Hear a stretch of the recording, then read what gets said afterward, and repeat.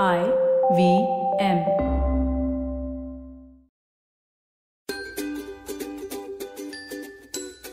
Hello and welcome to Smile India. I'm Shifa Maitra and I'm back with some positive, uplifting news from the nation. Let's begin with Kolkata, where one woman has been toiling for over 20 years to save a lake.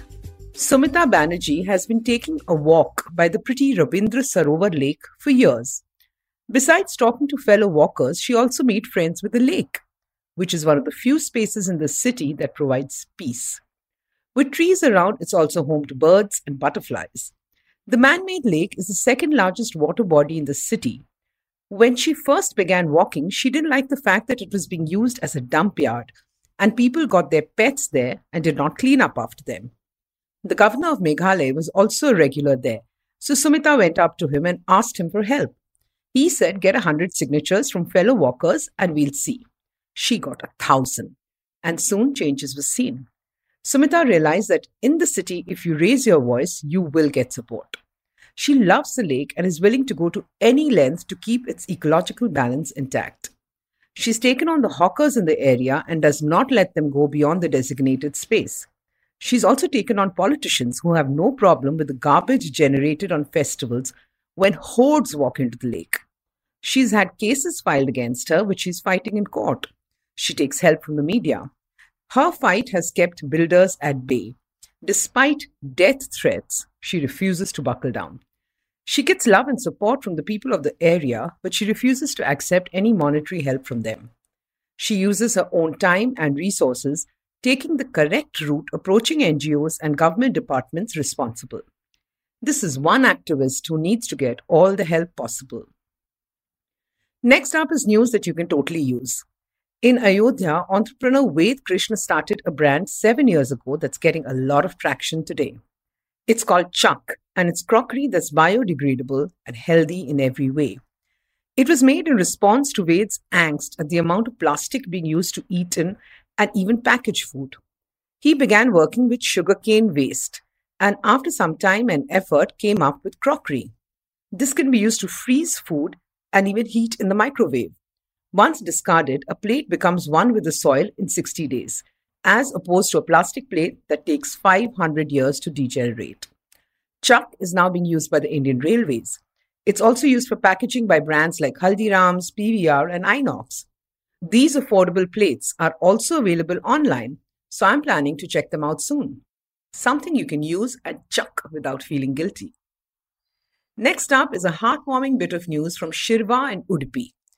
Here there is a beautiful temple dedicated to Lord Ganesh that's recently been made open and is filled with devotees.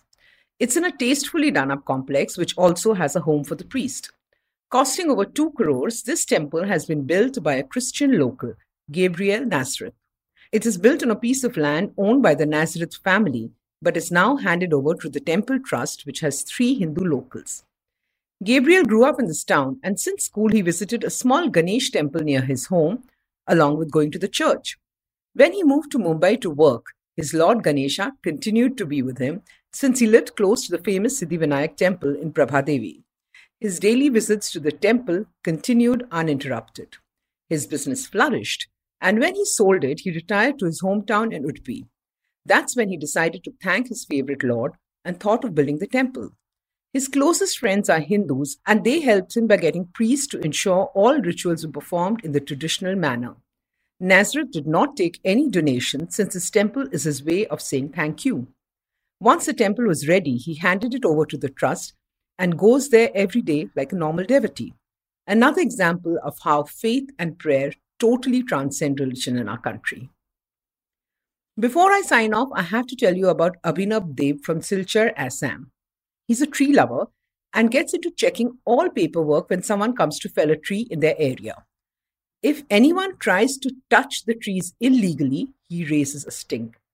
On his birthday this year, he celebrated by planting 1,000 saplings. The reason why Abhinav's actions are noteworthy is that he's all of 9 years old and is a class 3 student. He's always loved trees and gardens. When during the COVID wave people were scrambling for oxygen, he felt very bad.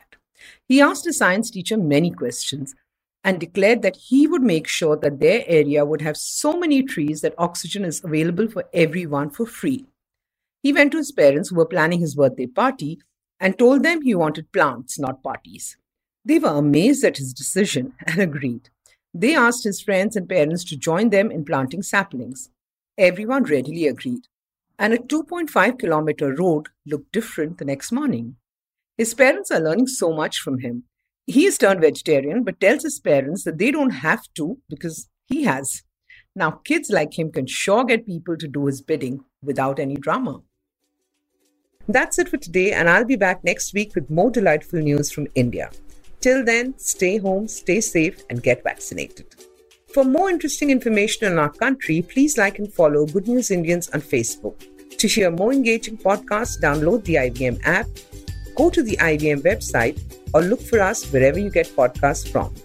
To stay in touch with me, you could look up Shifa Maitra on Twitter and Instagram. Since you heard and liked Smile India in English, you could check out our Hindi version too and recommend it to people who prefer podcasts in Hindi.